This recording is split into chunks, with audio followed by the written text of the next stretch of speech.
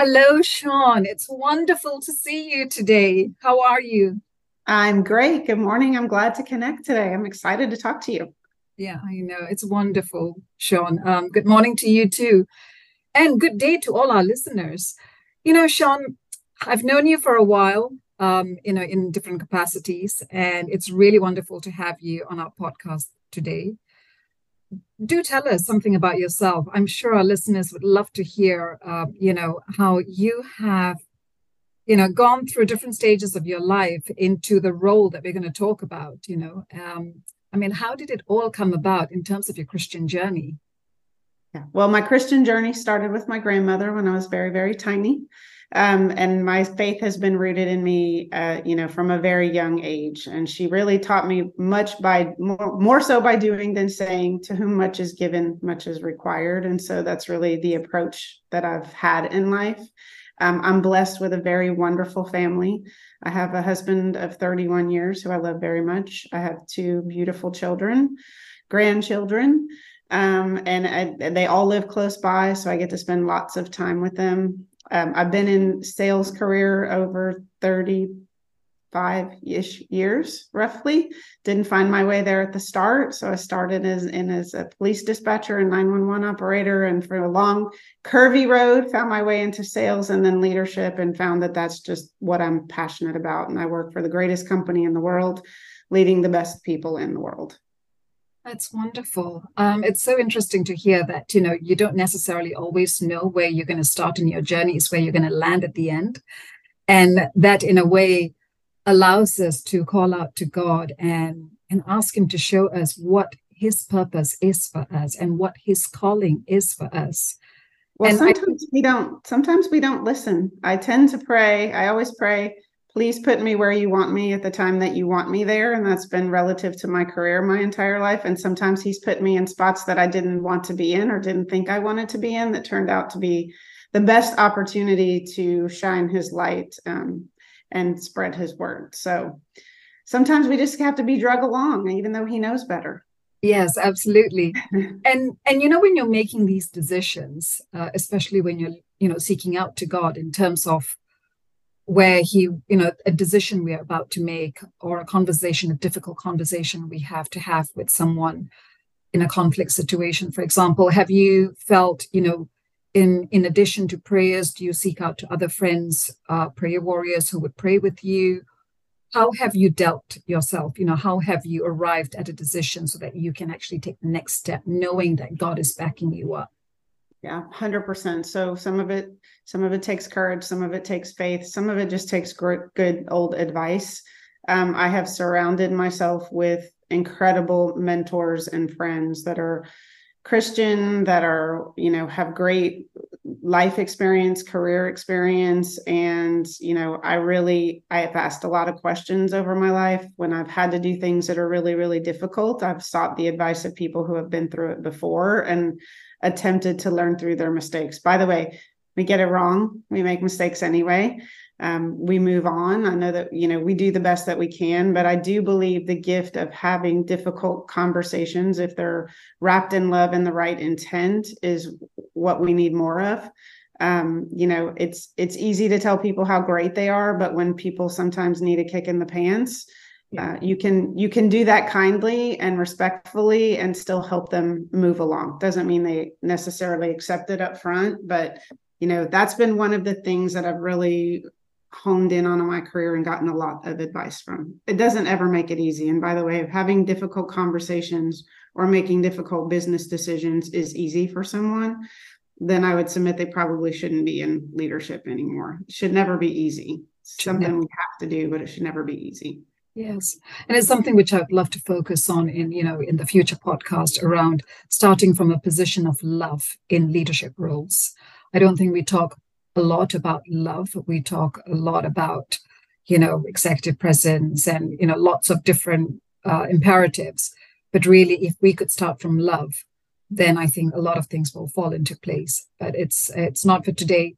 Shawn, moving on to my next question, you have been responsible for sales leadership teams in your role where you've had to prioritize it, where you've had, revenue targets with quarter end pressures and with your own budgets and hiring, organizational effectiveness, everything that comes along with running an organization or a business unit. At the same time, ensuring that, the well-being of your team is also, prioritized. How have you, how have you dealt with that? That's a lot there. I mean, first of all, for our listeners, at any one time, how big has your team been, including your direct reports and the extended teams? I've had responsibility for teams of just over 450 with roughly 50 leaders. So 400 individual contributors, 50 leaders, P&L responsibility of up to 17 or $18 billion. So big businesses.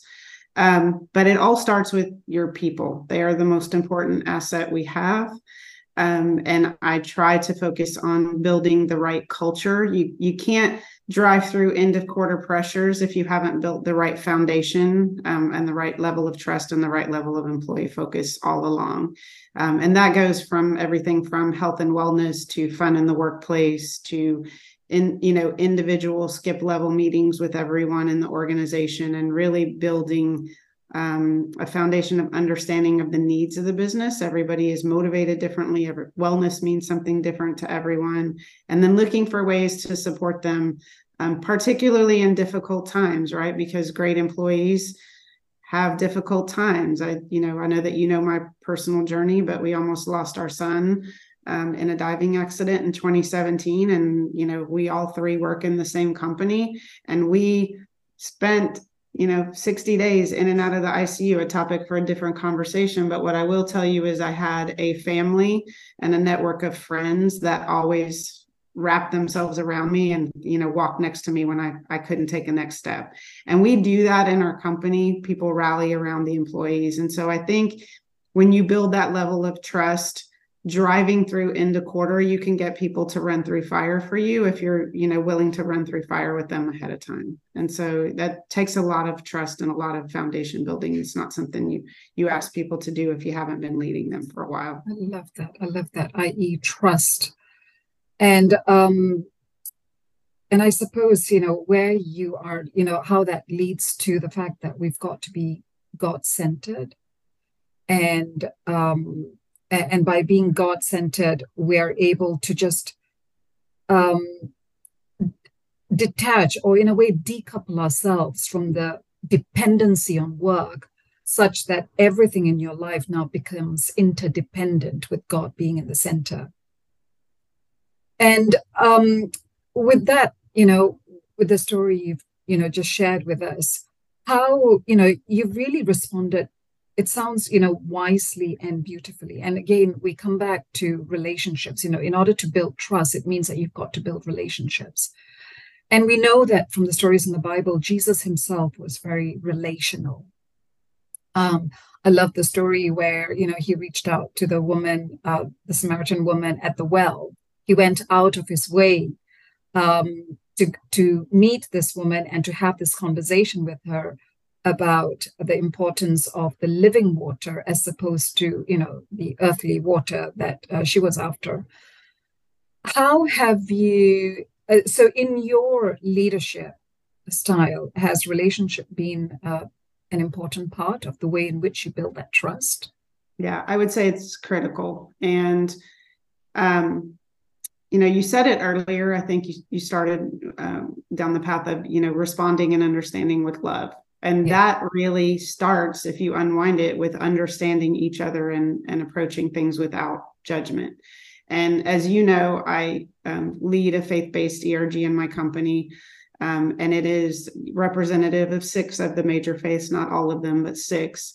I grew up a Christian. I believe in Jesus. That is, that is who I am. But I was always accepting of other religions, but I would say very ignorant of them.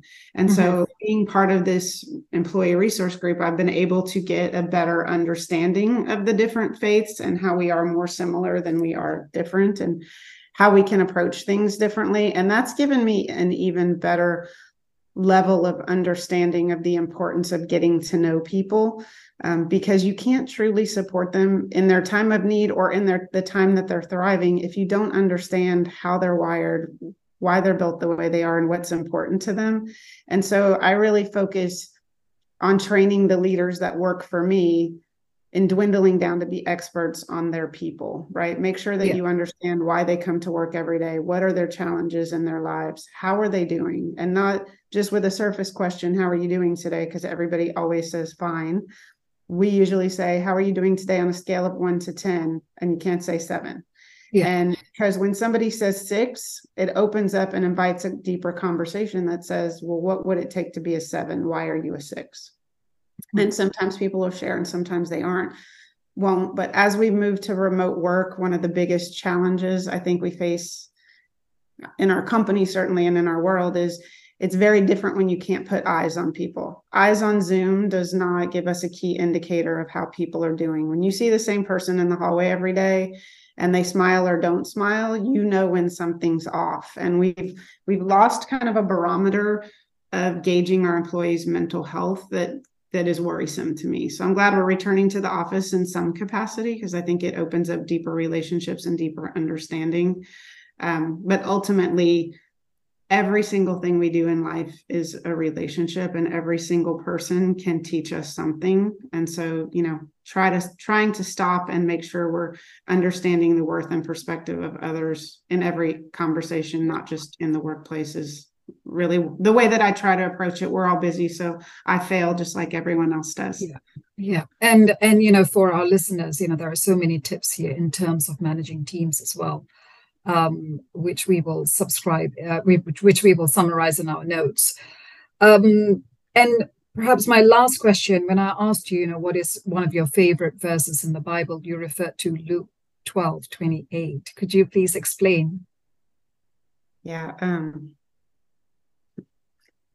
I have an incredibly blessed life. I have a wonderful family. I have a job that I love. My grandparents all lived to be in their 90s. I've had miracles. I've had challenges like everyone else, but God has taken every difficult situation in my life and given me the opportunity to bless others with that experience. And I believe that I need to take all of those difficult experiences and positive ones and find ways to give back to others so that they can experience at least some of the blessing that I feel like I've had in this life. And I believe that we should serve our employees, we should serve our families, we should serve our communities, because without God's blessing, we have nothing. So I just feel an incredible sense of desire to give back in every capacity that I can. I will say that the only thing I would caveat that with is I've tried to learn to balance giving back so much that I take away from myself, or that I'm not really great at everything else, because God's also not measuring my to-do list or measuring the amount of activities that I do. So if I busy myself in what I think is traditional giving back and I miss opportunities to go deeper where I should, then I probably miss the mark too.